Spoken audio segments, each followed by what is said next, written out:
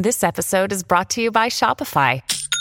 Forget the frustration of picking commerce platforms when you switch your business to Shopify, the global commerce platform that supercharges your selling wherever you sell. With Shopify, you'll harness the same intuitive features, trusted apps, and powerful analytics used by the world's leading brands. Sign up today for your $1 per month trial period at shopify.com/tech, all lowercase. That's shopify.com/tech. Good morning. Welcome to Axios Today. It's Tuesday, May 17th. I'm Nyla Boodoo. Today, answers to your lingering questions about Roe v. Wade and its future. Plus, a fix on the horizon for the formula shortage. But first, today's one big thing: how to end the live streaming of mass murder.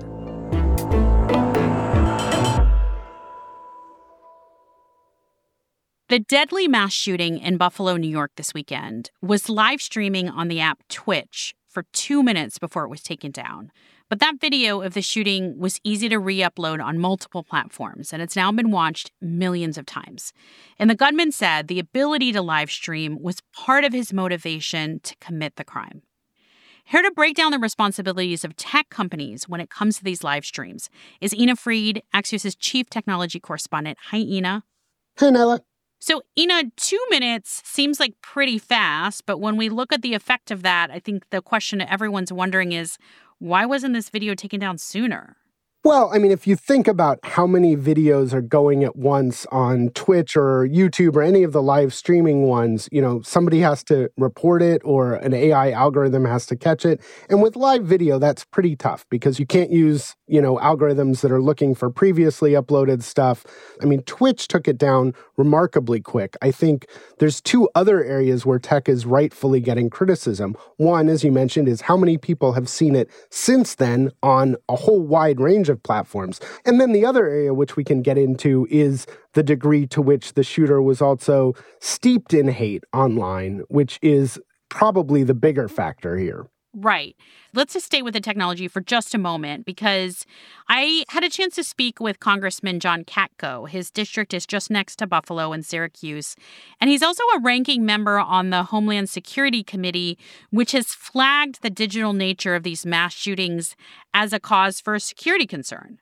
To wear a camera and live stream killing people is something that we've got to do everything we can, use every technology at our disposal to try and prevent. So, Ina, what can be done in the future to prevent these kind of videos from being so widely shared from a technological standpoint? There's already a lot of fingerprinting and matching algorithms being used so that the companies can say when something like this happens and did, we don't want this video popping back up. We don't want versions of it. But the technology clearly is not as good as it needs to be when millions of people are still able to view the videos. So very clearly, there is still a technology problem here. One of the things Representative Katko pointed out to me is how many of these shooters have taken inspiration from each other. And to your point, it's the technology that in many ways has steeped them in this hate. Do tech companies see themselves as responsible for their role in this culture?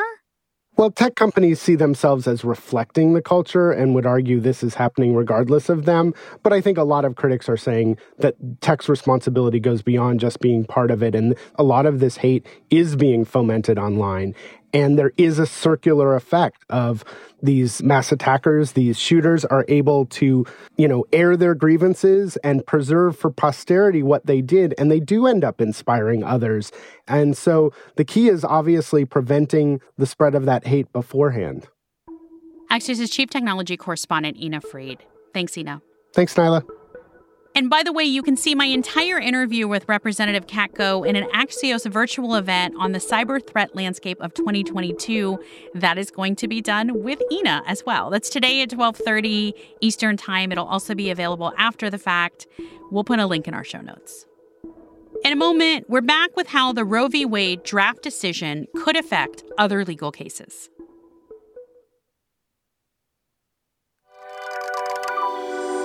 Welcome back to Axios Today. I'm Nyla Boodoo. It's primary day in several states: Idaho, Kentucky, North Carolina, Oregon, and Pennsylvania.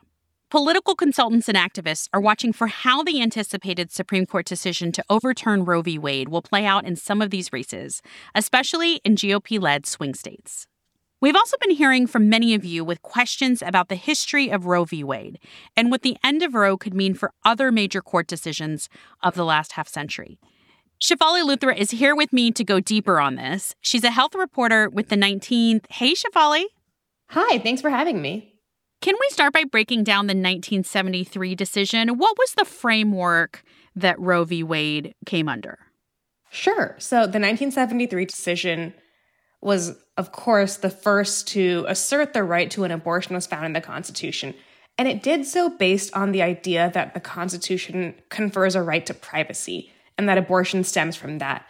The way it looked at it was that we have the right to an abortion up until the third trimester. It was then revised in 1992 when they replaced it in the subsequent case, Planned Parenthood v. Casey, to look at what's called viability instead. And that just means when a fetus can live outside the womb on its own. Varies from pregnancy to pregnancy, but often happens around 22 to 25 weeks. Can we just focus on this concept of viability? Because I think people will hear this and it is a bit complex. What do we need to know about the legal concept of viability as it relates to abortion law in this country? Certainly. So the idea about viability, right, is when you become pregnant, there's a collection of cells in your body, right, that cannot live outside independently. And the notion of when does this sort of collection of cells become a person who is protected, right, by the laws of this country has been what the court has been trying to wrestle with. Where is the line for viability now legally? Right now, it's in this nebulous 22 to 25 weeks, right? And that's sort of why any abortion ban before 22 weeks gets legally tricky. The most success that we've seen with states trying to pass gestational bans has been 20 weeks, because that's pretty close to viability, but anything earlier than 20 weeks hasn't been able to stand scrutiny until now. Shefali, it's interesting that you say that Roe versus Wade was based on a constitutional right to privacy, because that's actually not specifically enshrined in the Constitution. Like, there's not like an amendment that says people have a right to privacy. That's correct. And that's exactly what Justice Alito was talking about right in his decision, is he sort of argued that privacy doesn't exist in the Constitution, that this was a made-up right, and that's the basis in a lot of ways for his argument to overturn Roe. That said, I mean, a lot of rights that we take for granted aren't specifically spelled out in the Constitution. When the justices wrote Roe v. Wade in the 1970s, they came to the conclusion that it's very clear, even if it's not said, that the Constitution gives the right to privacy. We're getting now into ideas of right of sort of judicial scholarship and how folks approach constitutional theory. So how would we see an impact on other major Supreme Court decisions or precedents if we go down this road that Alito established in this draft opinion? This is where it gets really interesting and complicated, right? Because we know that this is a draft decision. We know it's dated to February, and the justices, they really revise these things very heavily. What we do know, right, is that at this point, there is still a majority set to overturn Roe. But the notion that privacy is this sort of fundamental weakness does open the door, a lot of legal experts are saying, to get into the notions of same-sex marriage, to get into questions of contraceptive rights, to get into notions of whether the Constitution protects the right of people to have sex with someone of the same gender. And these are all rights that are sort of different because there aren't all these laws and efforts to restrict them the way there had been with abortion for 50 years now. But overturning Roe certainly creates a world where those rights are much more vulnerable. Shefali Luthra covers healthcare for the 19th. Thanks, Shefali. Thank you.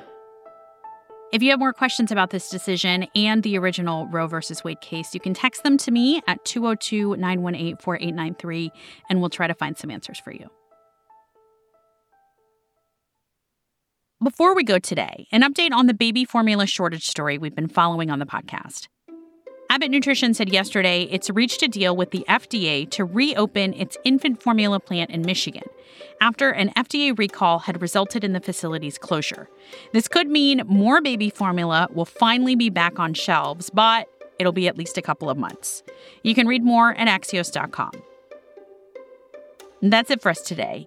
I'm Nyla Boodoo. Thanks for listening. Stay safe, and we'll see you back here tomorrow morning. Are you looking for ways to be happier, healthier, more productive, and more creative? Gretchen Rubin is the #1 best-selling author of The Happiness Project. Listen and follow Happier with Gretchen Rubin wherever you get your podcasts. Each episode is crammed with practical ideas for making our lives happier and a weekly happiness hack.